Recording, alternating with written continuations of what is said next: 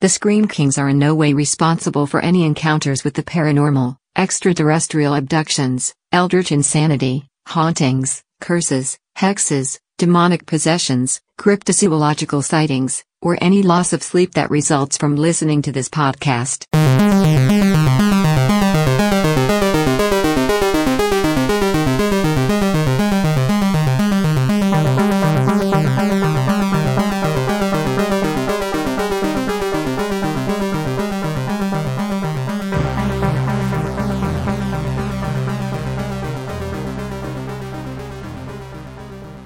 This is the Scream Kings podcast. I'm Max George.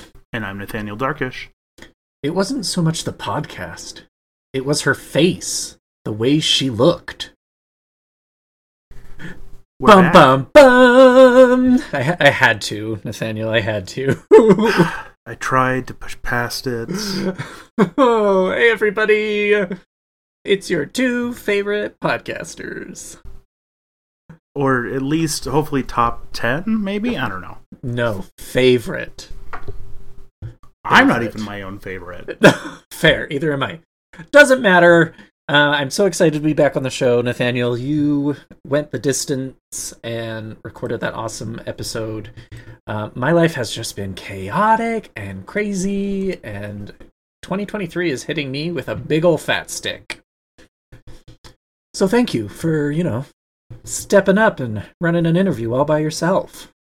I mean, I've done it before because life keeps happening, and oh boy does it happen. Do you want to share any of the real life horrors, or should we just say...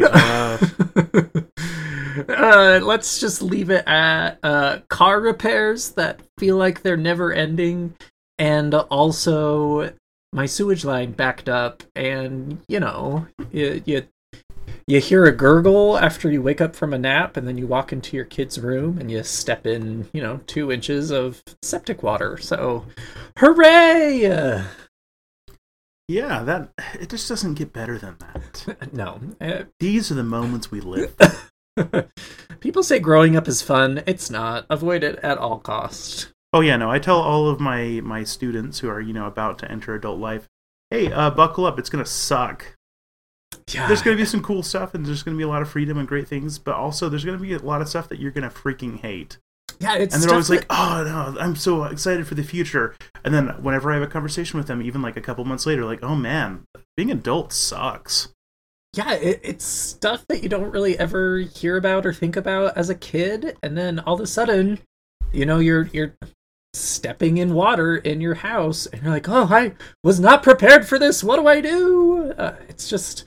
It's crazy. You got to roll with the punches, and sometimes, things happen that you can't control, and the best thing for you to do is control what you can control.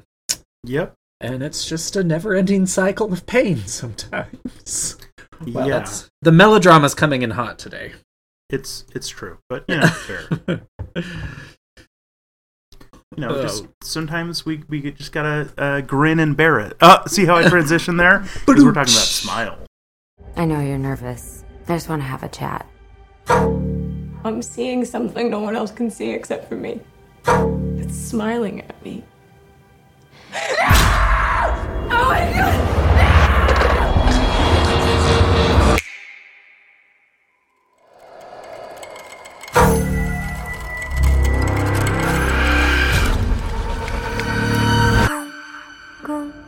Yesterday, a patient in your care died brutally in front of you. I need to find an explanation for what happened.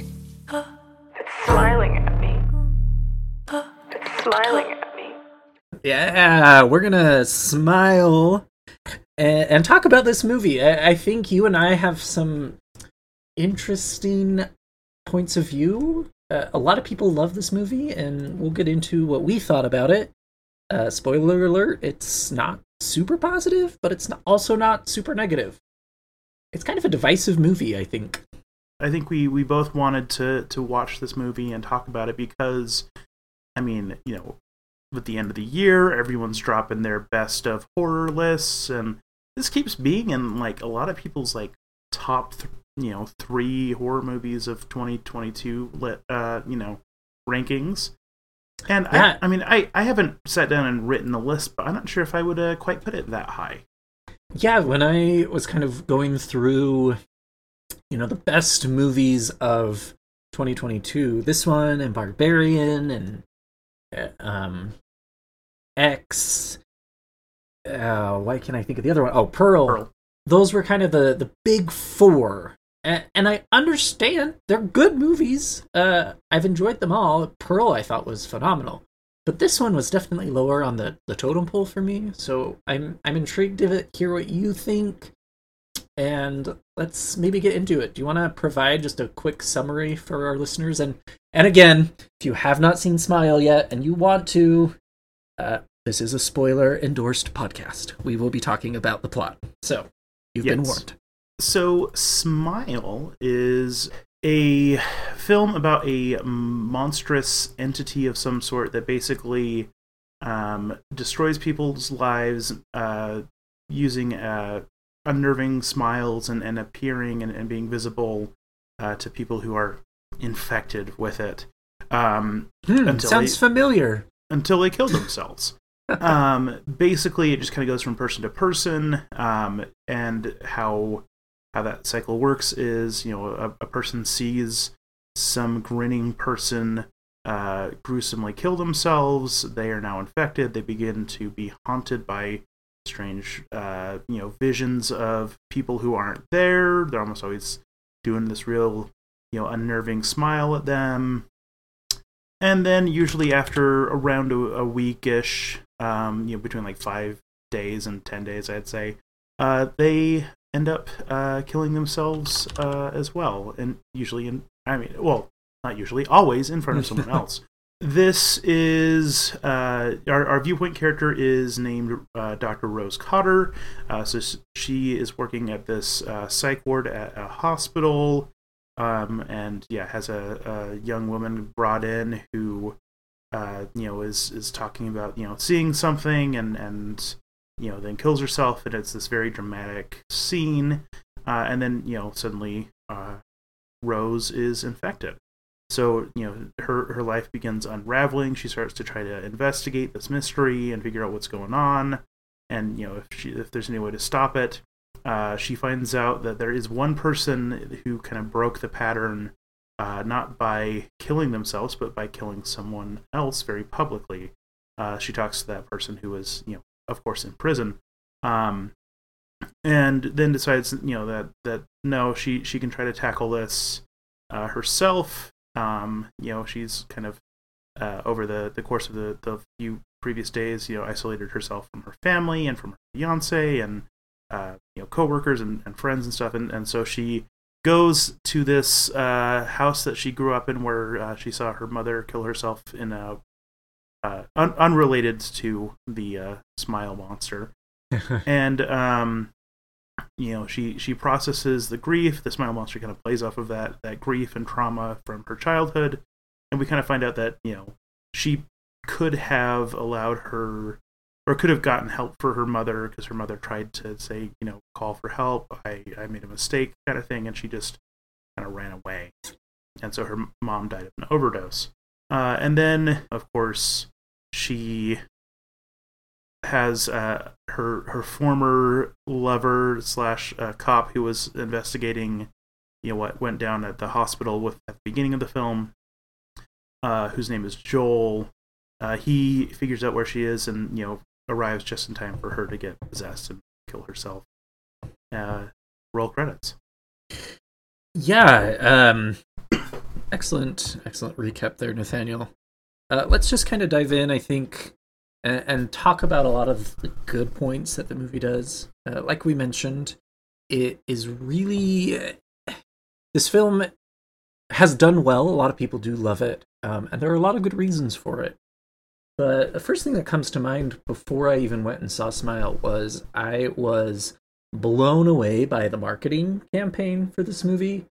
I don't think you're on TikTok or Instagram much, but the movie would plant these people in different social environments that just had these creepy smiles, and then would either post about it on the Instagram or make TikToks about it. The one I remember seeing was at some sort of sporting event, and they zoomed in on someone just kind of in the audience smiling, super, super creepy. And that, along with a lot of the trailer garnished quite a bit of buzz too. It was rather kind of gruesome and intense trailer when it first came out. It really created a hype train that got going pretty quickly. Yeah, for sure. And yeah, I mean, I don't really spend any time at all on TikTok or Instagram, but even still, I was coming across articles that were talking about, they bought a bunch of seats like right behind home plate at this baseball game, and you have the creepy smiling people, and they just have a shirt that says has the smile written in the kind of the font of the film and all of that. And just staring into the camera the whole time, doing the creepy grin, like, oh, that is chef's kiss, good viral marketing. I love crap like that. Yeah, it kind of reminded me of way back when, I think it was around when we first started the podcast with it. The kind of the clown scare, I think, of 2016, 2017, whenever it was. And how kind of this cultural phenomena started with the movie, and it's fun. My partner has some friends who, this is a little unrelated to Smile, but they were reminiscing about when Game of Thrones first came out, how it was really cool and fun to participate in this kind of group hive mind about something. And that something was Game of Thrones. And Smile kind of made me think of that too, that really the marketing campaign for this film created this wave of horror enthusiasm. Wow. That was fun. It was spooky and creepy, and I think it was very clever. I agree. I feel like we've seen a handful of movies that have really had great success with these kinds of viral marketing things, right? Like, I mean, the obvious one is from when we were kids, with the Blair Witch Project, and how many people thought it was real. And we talked to Ben Rock on the show, and he even told us about how they had to take down the missing posters that they had up to promote the film at like Cannes Film Festival or something like that. Because of some real life missing people that the police got kind of mad at them for having the fake ones. Things like that really just it grabs you, right? Like it makes you interested in a way that just a well-constructed trailer doesn't. There's an art to promoting something, and I appreciate when movies like this take a big swing and really just do something unusual that really gets you going. This seems like something special. Well, and also we live in a time where social media is just almost second nature. It is second nature. It takes almost a little bit more effort, I would say, nowadays to really kind of shake up the marketing world. It is very easy to just put something on Instagram or make a tweet about something, retweeting a trailer, yada, yada, yada. So the ability for this creative team to push it one step further really got me excited for the film. I will say that. Even more so than a trailer. So outside of that marketing campaign, let's kind of dive into aspects of the film that we really did enjoy. But before that, is there something like this that we can do to promote Scream Kings? No, I mean if we come up with something cool, but I don't have that level of marketing genius. But I'm willing to accept ideas from our listeners if anyone has cool ideas of how to promote us. Absolutely. I think something that I really enjoyed about this film right off the bat is it is very kind of, I don't want to say tropey, not yet, at least. The design of the film is very typical to other horror movies that exist in the industry. Of course, we have The Ringu and the American adaptation, The Ring, and The Grudge. This idea that some sort of supernatural entity sticks itself to you, and ultimately the clock starts running and you have some time before you die. It Follows even, or Lights Off, that abomination of a movie. Lights Out, excuse me. So this idea is very ubiquitous. We all are very familiar with it. I think the millennial generation grew up with this idea, right? The Grudge and The Ring were some of the first horror movies a lot of people our demographic watched. Mm-hmm. And at least in the American versions of all those, I think every single movie that you've listed, it's this like, attractive like 30-something white woman who is, in a race against the clock to solve this mystery and try to, purge herself of this curse. Yeah, and so I'm glad that this film kind of took that and tweaked it a little bit. It became something a little bit more sinister, I think. We talk a lot about positive things on this show that then are twisted, like Christmas, of course, into a horror lens. And the smile trope was really fun and spooky and kind of gross. Mm-hmm. And I really appreciated that. I thought it was a fun twist on this cursed idea. It wasn't some, hyper ghost crawling out of your TV chasing you or, whatever. It presented itself in a very kind of twisted way. It kind of reminded me of how the Joker works. Kind of this idea that a harlequin or a clown has this very beautiful smile and is supposed to make you laugh and feel good. Mm-hmm. But it doesn't. It's trying to kill you. And there's something gross and fun about that. Yeah, definitely kind of subverting, the expression of joy itself. So, I agree. I don't know if it does anything that's so groundbreaking compared to some of those other films that we mentioned. Oh, for sure.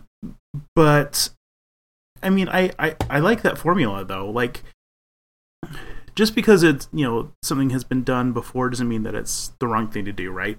I talk about this with a lot of my creative writing students all the time. It's tropes exist for a reason, and as long as you are using tropes and being aware of them and using them deliberately and subverting things in interesting ways when you can, like, tropes are great. Well, most of them. There are some that are problematic, some that are harmful to certain groups. But, as a whole, like, this kind of story arc isn't a bad thing. And I like that, in this case in particular, this is a woman who is, extremely competent. She is, a very skilled doctor.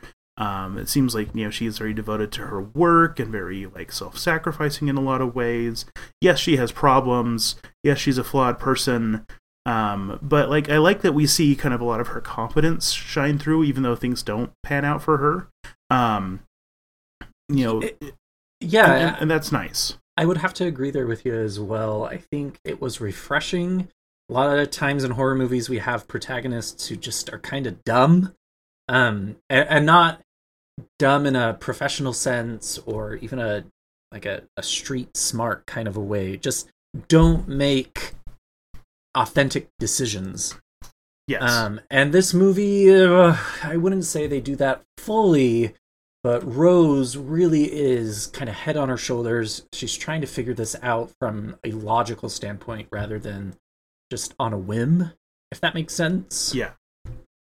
So that's fun. The trope is executed in a creative way with a smile. We have characters who present rational decisions, and it makes the horror feel very authentic, but also with purpose. I'm not rolling my eyes at Rose every other scene because she's doing something that, of course, no one would ever do. Yes. Another thing I want to talk about, kind of shifting gears a little bit, is that opening scene is yes, perfect, right? Yep. Like, that opening scene is this, like, complete, like if the whole movie was just that one scene and it was just a short film, I would have walked away and been like 10 out of 10. Like, perfect, perfectly acted, perfectly paced. It built the tension in interesting ways. It had us asking questions, and it executed on that. Pun not intended, but still appreciated. In this really jarring, upsetting way that really got under my skin, which surprised me because this movie is a very kind of horror for the masses kind of thing. And a lot of times, when it's this kind of mass market horror film, a lot of those don't really get under my skin too often. But that one scene definitely did. I definitely felt like, ooh, like I knew it was coming. It's coming the whole time. I mean, if you've seen an ad for this, what's coming. But it doesn't matter because it was just so well executed. Well, and I think part of why it worked so well was it took its time. There was a sense of panic and paranoia, but it didn't just get to the horror. It allowed us to kind of sit there with this kind of crazed, psychotic patient. We knew what was coming, but we didn't know when or how or at what speed. And it really just took a deep breath. And that was great. It was an amazing and authentic way to just dive into this film. Mm-hmm. Thinking about it right now, and it's kind of giving me the shivers because it was just so well thought out. And all I can say, it took a deep breath and let it be scary to be scary. It wasn't trying too hard. Yeah. And not just that scene, but there are a fair number of scenes throughout this film that really worked very well, right? Like when it did deliver on a lot of these scares, they were well constructed. I wouldn't say necessarily I was surprised at almost any given point. And again, we'll get into this more once we talk into the cons of how many of these creepy moments kind of got spoiled by the trailers. But the acting, the delivery of these different actors to kind of have this all everyone having the same unnerving smile, and how it would kind of play with our expectations in interesting ways. Some of those were just really good. One of the most upsetting moments for me was this birthday party scene, right? Like, oh yeah, when Rose has been told, that she can't go into work. She needs a few days off so she can kind of, mentally recuperate from what she just witnessed. She ends up, being able to go to her nephew's birthday party, which she, was originally supposed to work during. And so she gets him a nice train set, and she's, so excited to be a good aunt and actually kind of go outside of her bubble a little bit. And then she's sitting at this party, and of course we're getting glimpses of the creepy smiling going on. But then he opens his present, and surprise the cat who has been missing, who we expect to turn up in some way, is dead and in the package instead of the train set. And it was really well done. Okay, I didn't see that one coming necessarily. I knew that the cat was going to come up dead in some upsetting way. I didn't expect him to pull that, and that one really worked. Yeah, and I really enjoyed kind of the scene where Rose is at home. She has this therapist that's been working with her. The therapist comes over to the house, and they're talking about everything going on. And then she gets a phone call from her therapist, and surprise, the person who came over to her house is actually the monster. I thought that was really fun, and I actually did not see that coming. And so it was kind of this, the call is coming from inside the house moment that was refreshing and new and fun. Oh, I totally saw that one coming, but I still loved every second of it. And then we have to talk about some of the practical effects that happened towards the end, when Rose is finally confronting kind of her past and her grief. She does encounter the monster, and I think the actual monster reveal was very spooky. How the mom looked with just kind of this gaping smile, kind of the gums were receding and you could see all of the teeth, and then it went even further and it was, the flesh was peeled back and it was a smile inside a smile inside a smile inside a smile. Ugh, it was gross. Teeth are gross, gums are gross, mouths are gross. So to layer that all on top of each other was just, it was fun. It turned into a really good monster movie all of a sudden. Yeah, I felt like it looked like the creature design was really good. There's other things about that scene that didn't work for me as much, but like, yeah, effect wise, design wise, all of that. Oh, very good.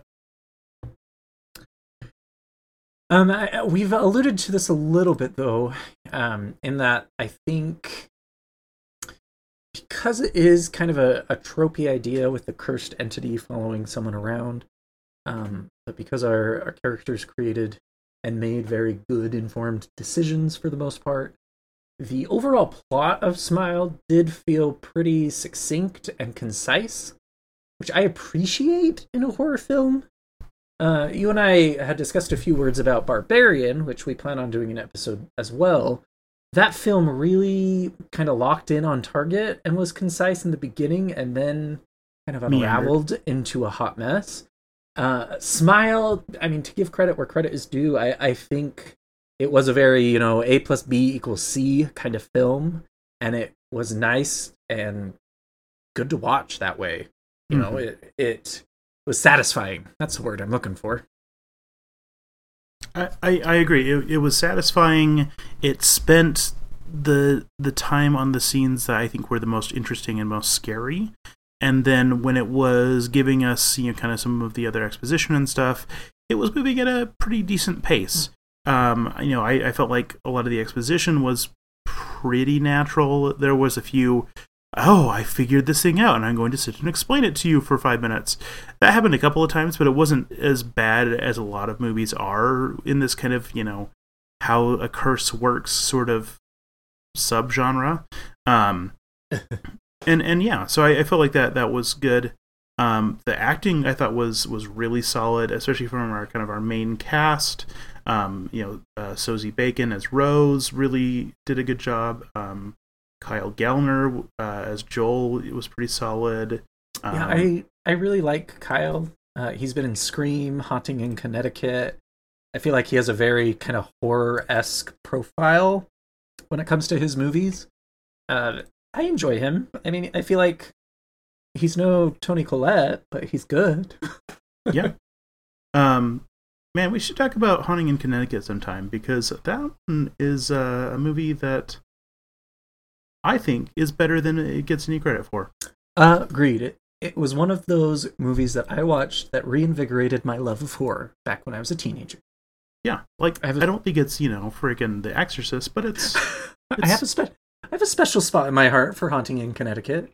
Not the sequel that does not happen in Connecticut, but that's another time. The Haunting in Connecticut 2, Georgia. Yeah, exactly. So that's going on the docket.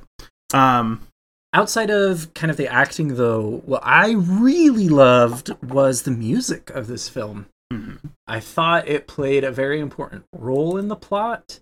It kind of was that spooky, discordant, type of melody that we hear all the time in horror movies, but it didn't feel contrived or fortuitous. It played a role and it did it very well.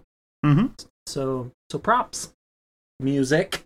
Yeah, I really liked the music a lot. I thought it was very effective. Well, should we move on to things we didn't like as much? Yeah, and there's something kind of that I want to hit pretty hard here right off the bat. With the amazing marketing campaign that this film had, I think something that really did a lot of harm was the trailer. Yes. The trailer revealed a lot of the main scares of the film. I think by the end of the film, I was starting to count, actually.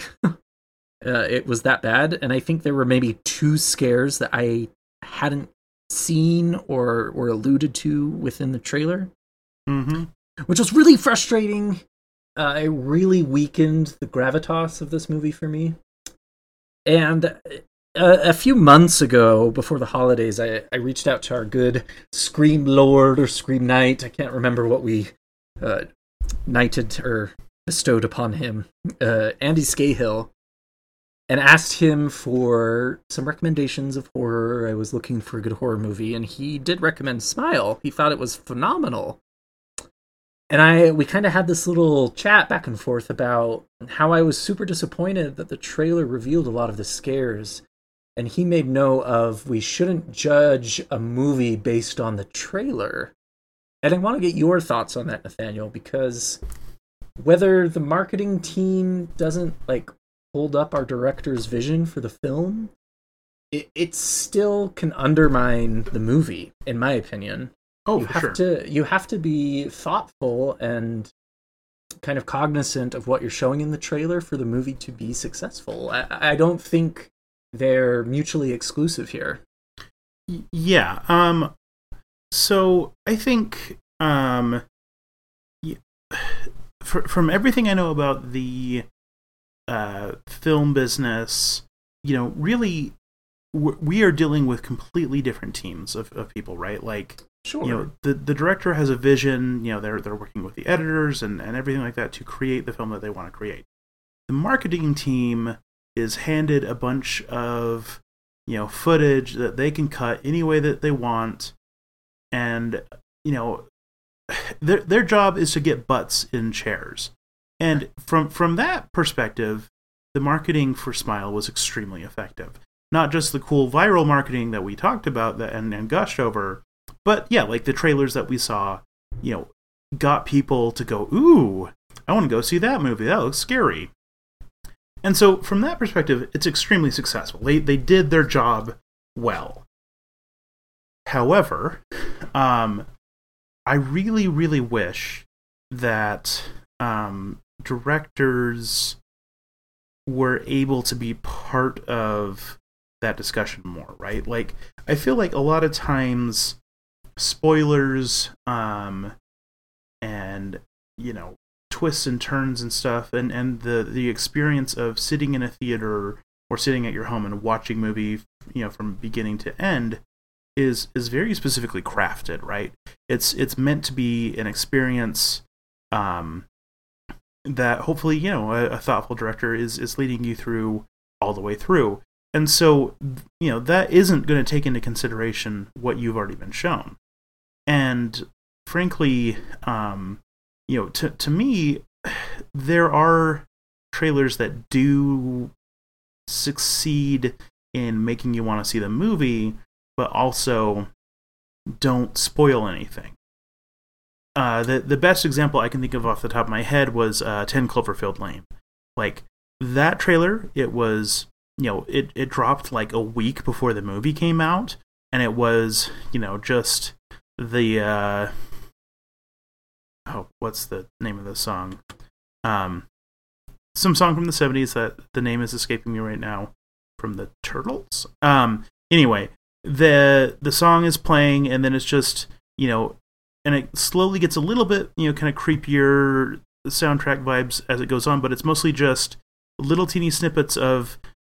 It looks like they're in a bunker or something, but you don't really know why or what's going on or what the relationship between the characters is. That got my butt in the chair. I saw that opening night, and so I think it can be done well.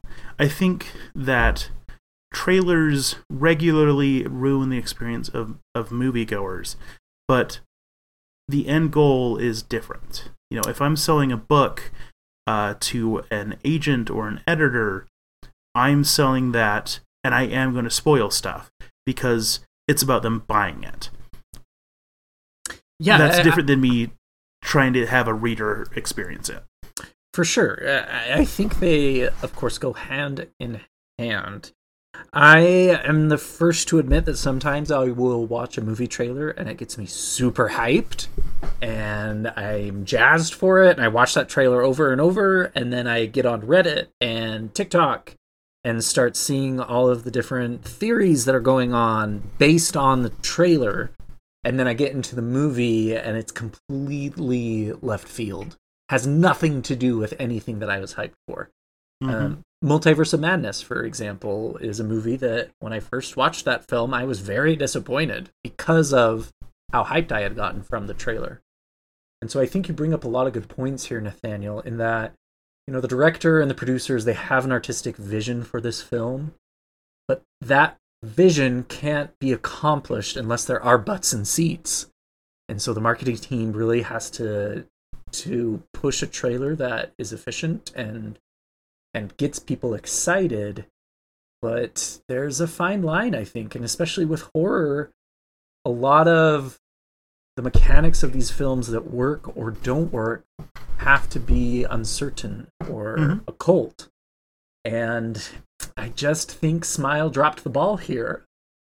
You talk about Cloverfield Lane, another movie that I really appreciated and was excited about because of the trailer was Men. It's an A24 film. The movie is very body horror. It talks a lot about kind of the dichotomy of feminism versus masculinity. There are a lot of kind of subversive discussions going on about the film, but the trailer gave you very little to be excited about. And sure, maybe the film wasn't as successful in theaters, but I appreciated the film more because I was excited from the trailer, and then I got that artistic vision from the movie. It just kind of depends. I think trailers serve a very good purpose, and we can put too much weight on them, but they have to do justice to the director's artistic vision as well. So, soapbox complete. Yes. Yeah. It really just comes down to this idea of what are they gauging the metric of their success off of, right? And it seems like the marketing team, it's how many people go and see it the opening weekend and stuff like that. I think the directors, they tend to be more interested in looking at what are people saying about it, how do they feel about the film, what's the discussion, are people recommending it to their friends. Those are very different things, very different realities. And so I get why it happens, but it does frustrate me endlessly. And I've largely started avoiding most elements of trailers. I'll watch a trailer if I'm at the movie theater, but if I'm just casually checking out stuff online, usually I'll watch part of a trailer, and if it grabs my interest, then I go, oh, okay, cool, I want to see that, and I turn it off halfway through the trailer even. Because I'm just getting tired of all of the good stuff getting spoiled and scared, and all of the scares not being scary. Right, and I put myself in the shoes of a director who's created this passion project, and then I show up to the premiere, and if the trailer hasn't done it justice, I'm going to be pissed, right? My marketing team didn't get people to watch my film. Yep. It is one of those things I don't think people usually think about when it comes to the entertainment industry. I would love to talk to a trailer editor and get their perspective when it comes to film. So if you're out there and you're listening, hi, I'd like to talk to you. Yeah, that'd be a really interesting episode. Okay, well, let's move on to some other stuff. I will say one of the first things that I think both of us were feeling with this movie is that the scares as the film went on really lost a lot of their momentum. That first scene, as we mentioned, was perfect. After that, it really didn't feel all that scary when we'd have someone smiling. It was weird and unnerving, sure, but by the 30th time it happened, it was just kind of like, oh, there it is. Yeah, I want to say two things in relation to this. The first is, with kind of these curse movies, once the horror is revealed, it's not as scary after that initial reveal. The caveat to this, I think, is It Follows. I think that movie really kept you on your toes. The second consideration here is I just watched Terrifier 2 a few weeks ago, and that movie just kind of hits the ground and throws as much gore as it possibly can at you within the first 15-20 minutes. And so the rest of the film, they're trying to continually outdo themselves, and they never accomplish that. And I feel like Smile did that in a different way. That first opening sequence really sets the tone, but then the tone kind of disappears from the rest of the film. They don't keep you on the edge of your seat, except for these little gratuitous moments that we've talked about. Yeah, well, and along those lines, I think it's because, we started with a kill, right? Yeah.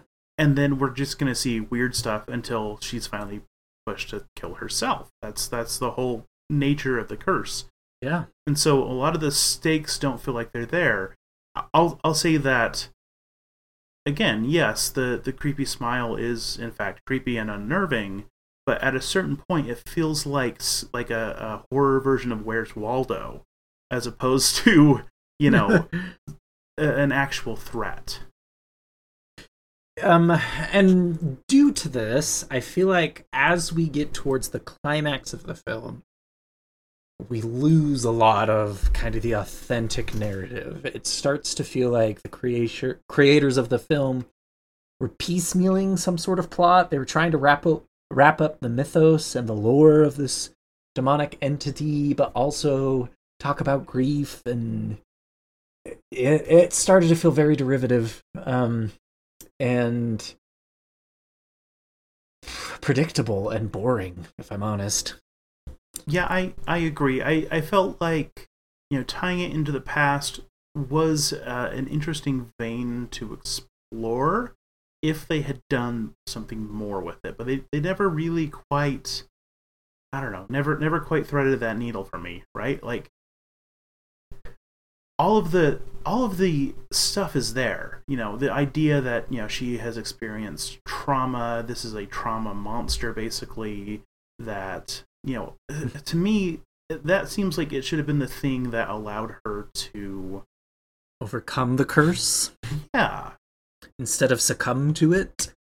Yeah, it's that the pieces were there for her to be able to overcome the trauma. I mean, she's a psychologist for heaven's sake, and on top of that, has this personal experience with trauma, and so if she had been able to turn it back around and say, I've been living with this kind of trauma my whole life, you don't have any power over. That is interesting. And I think would have been a more satisfying ending. And you know me, I give me depressing endings all the time. I didn't need it to be a happy ending, but it almost felt like that would have been more true to what the themes it was exploring were. I don't know. It felt like it was setting it up in an interesting way, and then they kind of lost a couple pieces of the puzzle, and then just kind of shoved them together and like, oh, it's done. Yeah, that's where I feel like it has kind of moved into the derived category here. Is you bring up some excellent points. This woman is a psychiatrist. She should know about the nuances and complications that trauma bring. And if this monster is an embodiment of trauma, especially when they talk about, you have to be seen killing someone for it to be passed on, it alludes that the curse is passed on through a traumatic event, right? Mm-hmm. Dive into that. Talk about that. That is a huge topic that would be so poignant for our generation and the next generation. Trauma is something that we don't fully understand entirely, and it's terrifying. Like, I had a panic attack the other day from trauma. It is horror. And so to try and take this circle peg and fit it into the square hole, sure, it's going to fit, but it won't make sense. It was frustrating, real frustrating, because it just felt like a missed opportunity. Yeah, it made it didn't make me feel like I had wasted my money or wasted my time, but it made the movie fall flat for me. It had a message that was there, but then right at the end, it was like, nah, we're not gonna go there because we want butts and seats. Mm-hmm. It was frustrating, and I think part of that too was the character started out really authentic and making good logical decisions, and then by the end of it, Rose was just flying by the seat of her pants. She just felt like she was becoming a character rather than a protagonist. I agree. And like some of that, I will give it that it did do a pretty good job of establishing, that she was, losing sleep, and that she was, becoming more and more just kind of frazzled and unhinged because of the nature of the haunting. Sure. Or of the curse. Yeah, absolutely. I'm willing to buy that, but I did want her to make a few more grounded decisions. in that last chunk of the movie based on her expertise. It would be like watching Alien and seeing Ripley like forget a lot of the wise decisions that she was making for the first 3/4 of the movie, and then doing some like really dumb crap in the last quarter. Yeah, that's what I'm getting at too. I think Spiral into Madness is fine, but she has a medical degree. You know, her life still has rules that it should be following. Anyway, I am gonna get heated. We talked about the music kind of being a character in the film, and I'm trying to pick my words carefully here because I know you and I both feel the same way about this. I think they tried to make the camera also a character in the film, but the camera was drunk. Oh boy. Yeah, it was showing up to set drunk and raving and demanding that they do the... So what we mean by this is I love it when cinematography kind of takes a different approach. And this film, they do a really good job of doing these cool inverted upside down shots. And 1, 2, 3, even 4, hell, even 5. Like, cool, it's artistic, it's stylish. I like it, it's unnerving, it's different. Not the whole goddamn movie, though. Nathaniel, what was with this? I don't know. Like, okay, so the first time it happened, I thought of this scene in Hereditary, and I'm sorry, we always compare it being Hereditary, but it's perfect, so, you know, whatever. Where she is walking down the hallway to go talk to the secret evil witch lady. Anyway, she's walking down this hallway, and it's this kind of like weird upside down shot, and it's like kind of unsettling, and like it did a good job of kind of capturing how out of control her life felt. You know, it suggested some stuff about this character and how she was feeling and how she was interpreting the world in a especially tense and interesting moment. I feel like the cinematographer for this film saw that and just basically thought to themselves, I am going to do that 150 times in the next movie I do because it's going to capture how chaotic things feel. No, because at a certain point it feels like a silly gimmick, not an interesting artistic choice. And so yeah, like it, again, the first time it happened, I'm like, oh, okay, that was kind of a weird place to do that, but like, you know, it's not the worst decision in the world. But then they just kept doing it, like at the start of almost every scene that they could have like a landscape or, you know, a wide shot that wasn't focusing on a character. Every single time that was the case, let's just flip it upside down for no reason and then like weirdly zoom in and set it right. So many times it was so distracting. You know, I spent more time thinking about that than I was thinking about how scary the situation was, which is the opposite of what a camera should be doing. Yeah, I can't agree more. Again, like I said, I think it's fun. I think it's artistic. But once you start relying on that for an element of horror, it becomes very kitschy almost. That's a good way to put it. It starts to feel tedious. And if I push and if I strain, I can make a comparison. Like, there's this Christian song, of course, Jesus Wants Me for a Sunbeam, or If You Chance to Meet a Frown. I can't even remember. But if you chance to meet a frown, do not let it stay. Quickly turn it upside down and smile your cares away, or whatever. And so maybe that's what they were thinking. Like, it's the same. If they had that song in the movie, sure, I would have been more willing to buy that. Right, and that's where, you know, the last part of the movie, it's like, why do we keep flipping it over? It just felt, it got annoying. Another thing that I'm really starting to be annoyed with in horror movies is this unbelieving spouse/partner, significant other. In the film, Rose has what we assume is a very committed partner.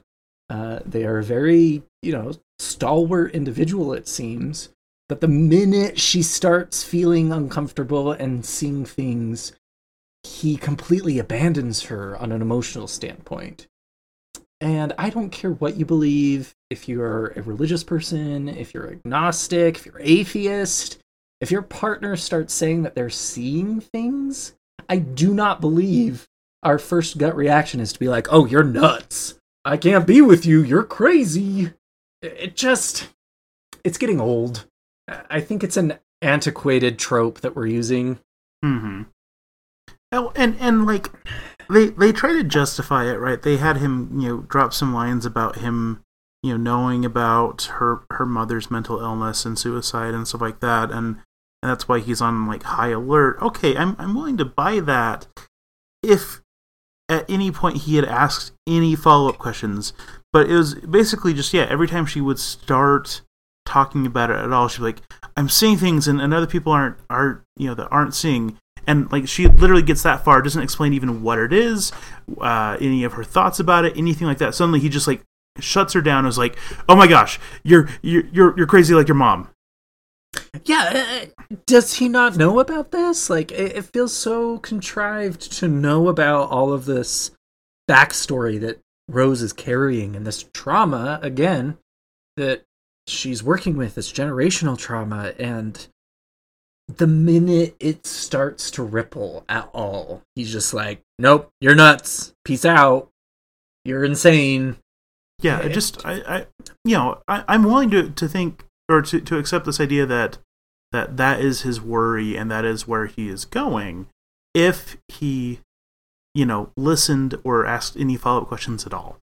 Yeah, and I'm going to say, hands down, and I'm very comfortable saying this, if you have a partner and you're experiencing any sort of mental health and you bring it up to them and their reaction is to treat you like you're insane or you're just seeing things or they don't believe you, get out of that relationship. Like, just because they're not experiencing what you're experiencing doesn't make it any less valid, any less real, regardless of what it is, a ghost or anxiety. Like, show up and support your loved ones, regardless what they're going through. Soapbox 2 completed. Yeah, get people the help that they need, but do it in a way that's helpful and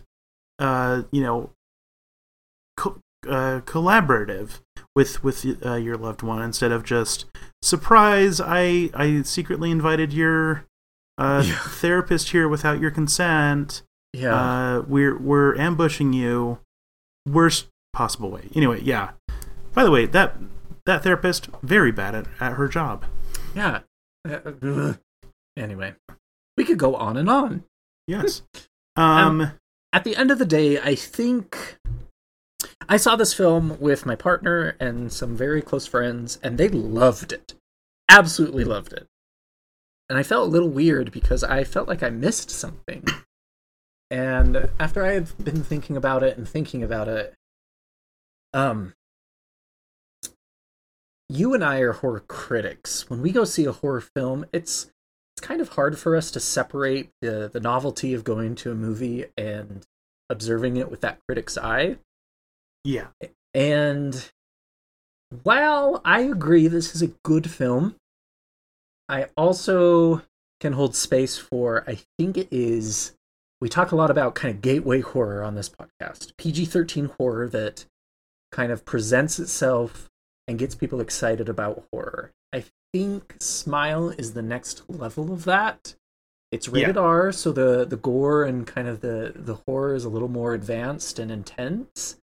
And that serves a purpose, but from a critic's standpoint, I was left wanting a lot more. And I got bored a few times, it became predictable, and I felt like I was watching The Grudge or The Ring, but with a twist.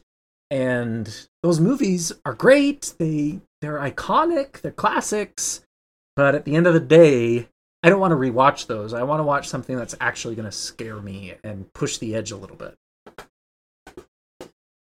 Yeah. Does that make me sound like a douche, or am I okay?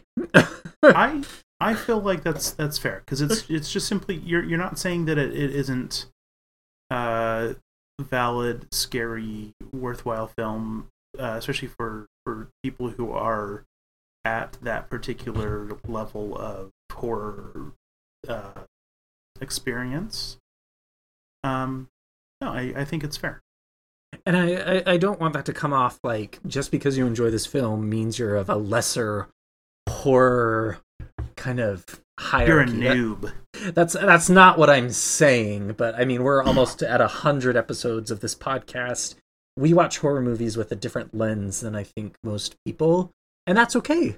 We enjoy it on a different type of level. It's not like I want to stop going to see these kinds of horror films in theaters, because I won't. At the end of the day, I enjoyed it. I'm glad I spent money on it. But, we can hold space for two different opposing opinions. Yeah.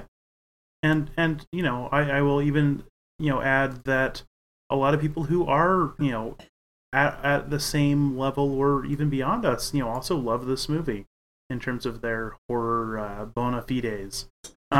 So, that's fine. I had a lot of fun. It made a lot of money. That's going to get more, money going into horror movies, and I'm all about that. Yeah. I mean, it created this idea that horror is still viable. It's still alive, and that's important. Yeah, it's good that we get a good, gazillion dollar box office making, horror movie like that every year or so. So that way we can keep the good times rolling. I know that this film was based on a short story. Short film, excuse me. We've talked a little bit about how that opening scene really hit hard, and I do agree that this film would have been more successful for me if it was a short film. Do you want to maybe give us more insight into what you know about the short film? Yes. So I just watched it on YouTube. It is available. The short film is called Laura Hasn't Slept.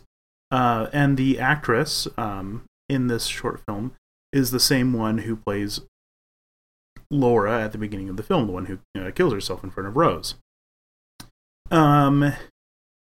It was fine. Laura Hasn't Slept kind of takes a little bit of a different angle on this whole thing. It isn't, how like the smile monster. It is kind of just more of a proof of concept in a lot of ways. So it's the same person who is the writer director of Smile, Parker Finn.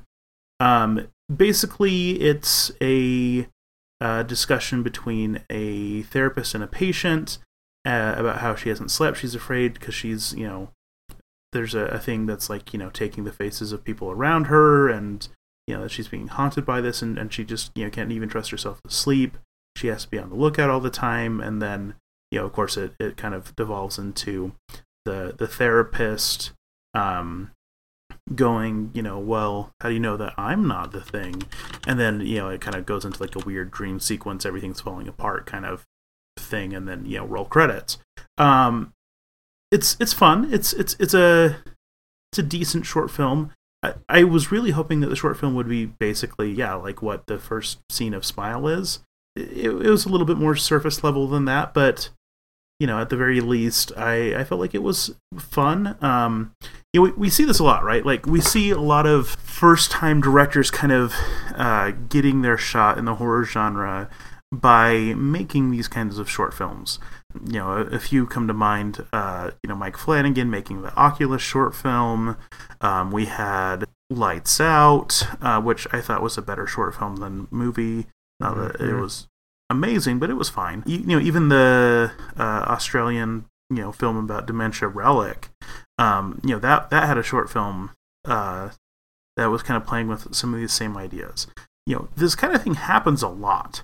And I think, having a good short film that's a good proof of concept, does kind of show, that these directors can give some effective scares and have something that's worthwhile, and then they usually end up getting some sort of offer from a studio, and that's what happened here with Parker Finn. I like seeking these short films out. I really enjoy, finding these films that then end up getting fleshed out in a bigger way. And sometimes I like it even better than the film that it creates.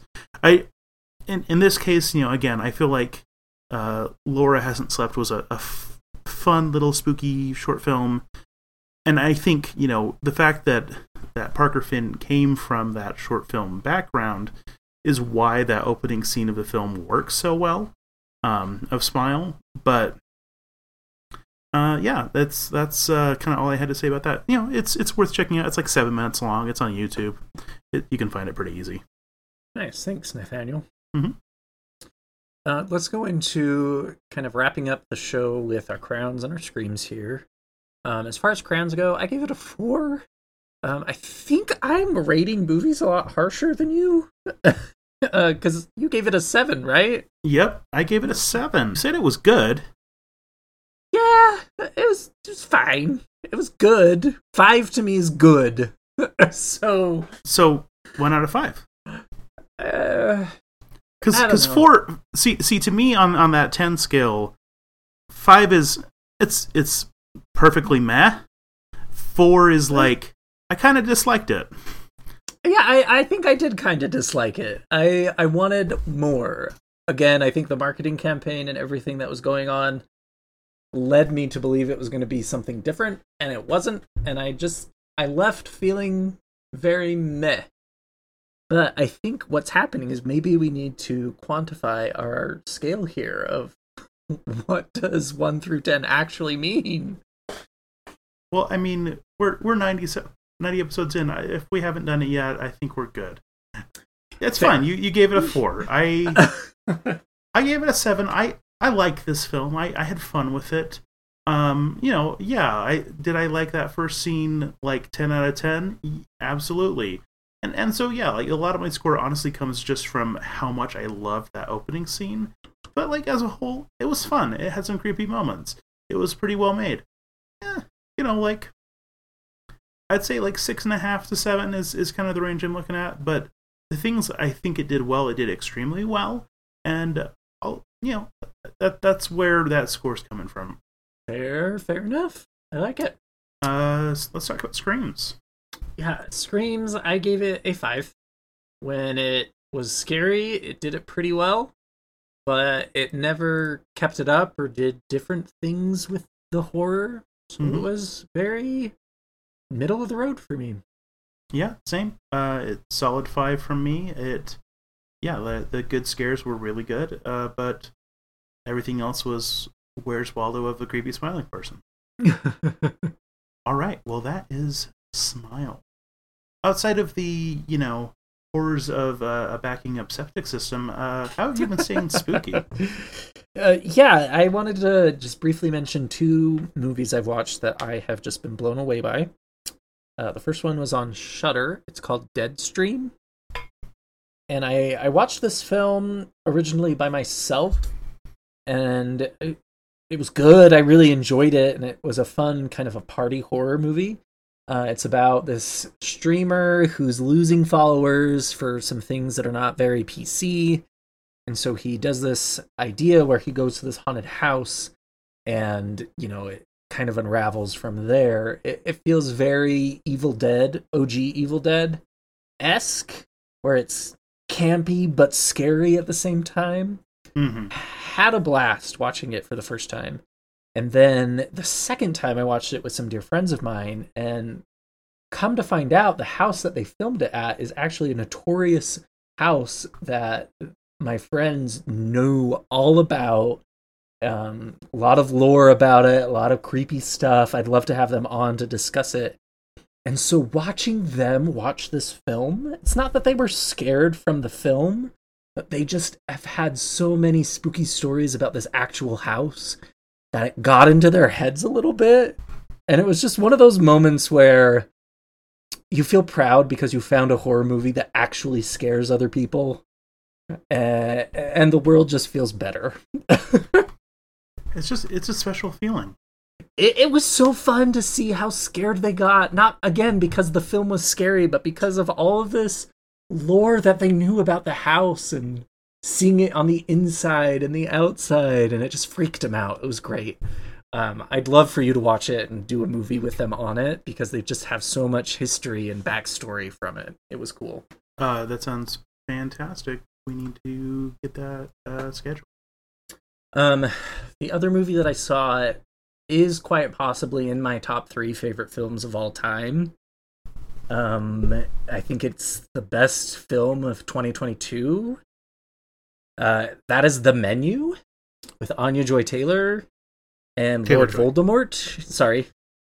We want to do an episode about this film because I have so much to say about how well it was done. Mm-hmm. I don't think it's a perfect film per se, but I have not enjoyed a movie in the theaters like The Menu since probably Hereditary or Midsommar. Blown away. It was great. So good.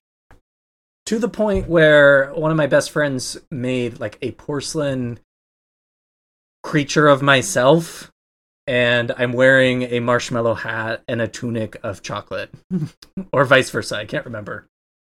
I mean, it'd be vice versa for the film. Yes. I just watched it yesterday for the first time, so that's why I know. Which is awesome. I could watch this film over and over and over and not get bored of it. I cannot recommend it high enough. It was great.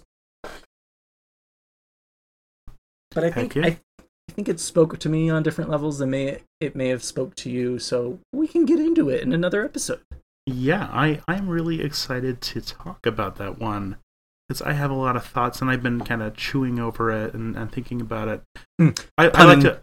Pun intended, were you chewing or were you tasting, Nathaniel? Well, I mean, you need to properly chew to taste. I'm just making a joke. You know, a lot of like airy, like, you know, open mouth chewing just to properly aerate the taste buds. The tannins of the food that you're consuming. Yes, exactly. I really liked it. But yeah, I again maybe had slightly different level of love for it than you did, which I think will make for some very good discussion. Sure. So, also an upcoming episode. We have so many of those in the docket right now. It's wonderful. We have so many cool people. In fact, that's one of the ways I'm staying spooky, is just been in communication with a lot of great people to have on the show. Yeah, you've been taking over my job as far as networking goes. You've been doing awesome, Nathaniel. Appreciate it. And by that, really, it's just I've been responding to emails that people have been sending to us, which it's love great. That. Thank Keep you it up. for reaching out, everyone who has. And yeah, we got some really, really exciting stuff in the works. I'll just say that. But I don't want to say any specific names yet, because who knows, sometimes things fall through. Hopefully these won't, because they're going to be really dope episodes.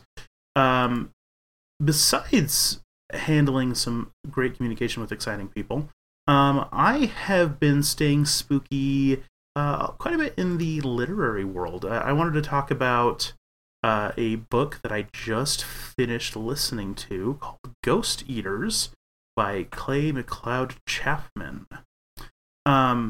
It's really well constructed. Basically, the concept here is, what if there was a drug that is called Ghost that allows you to see the dead?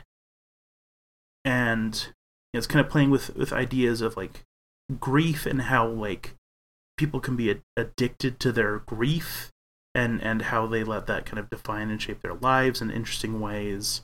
But yeah, it's very well written. It's really exciting. It says a lot of interesting stuff about like, again, grief, but also like drug culture and things like that. And also, frankly, has one of the most disgusting, upsetting things that I've ever read. Like one of the scenes was so horrendously disgusting, and I mean this in the most complimentary way possible. Just this one scene, I put updated where I was at in Goodreads, and I think I just had the word gross like 30 times, and then immediately tweeted at the author, who was very nice and responded very nicely. But yeah, I just said that was one of the most absolutely disgusting things I've ever read. Bravo. And yeah, he seemed to enjoy that. So there is some real powerful gross out horror in this, but it also really does a good job of some strong emotional beats and well written characters and all of that. So really solid book that came out just a few months ago. So Ghost Eaters by Clay McLeod Chapman. And also earlier today, I got to see a kind of live stream done by Grady Hendrix, friend of the show, that's kind of promoting his How to Sell a Haunted House book that is coming out this week. I guess it came out like today. And his presentation was literally how to sell a haunted house. It was like how to, make a Zillow listing using like how he opened it was he took the opening paragraph of The Haunting of Hill House and rewrote it as a Zillow listing, and talked about what ghosts want, and also like how you sell stuff effectively in terms of real estate, and talked about of course things like the Amityville haunting and all of that stuff. It was hilarious and a delight, and it's also strangely poignant. I know that he's kind of doing like a tour that's promoting his book, and also like doing this show as kind of a live show. I just watched a stream that was done through Barnes & Noble that my wife paid for, along with a copy of the book, that was just done through Barnes & Noble. But it was an absolute delight. I left work early and sat and just cackled, to myself in my basement as I watched Grady be hilarious. So, Grady, I love you. You are the best. Yeah. So, one, we obviously also definitely need to get Grady back on soon, which, I mean, I have talked to him about. So, also hopefully in the works soon, or soonish. I mean, he's a little busy right now, but can't wait to read that new book. And if he's coming to a city near you, highly recommend his How to Sell a Haunted House presentation, show, whatever you want to call it. Yeah, and I think that wraps up our episode nicely. Again, thanks for everyone who's listening. We have some really cool stuff in the works, so stay tuned and stay spooky. Stay spooky. Need even more Scream Kings? Here's our obligatory shameless social media plug. Follow us on Twitter or Instagram at Scream Kings Pod. You could also email us at screamkingspodcast@gmail.com. Help us reach a wider audience of horror fans by leaving a review on iTunes or by sharing a link on social media. You can also support the show by going to patreon.com/Scream Kings. Stay spooky.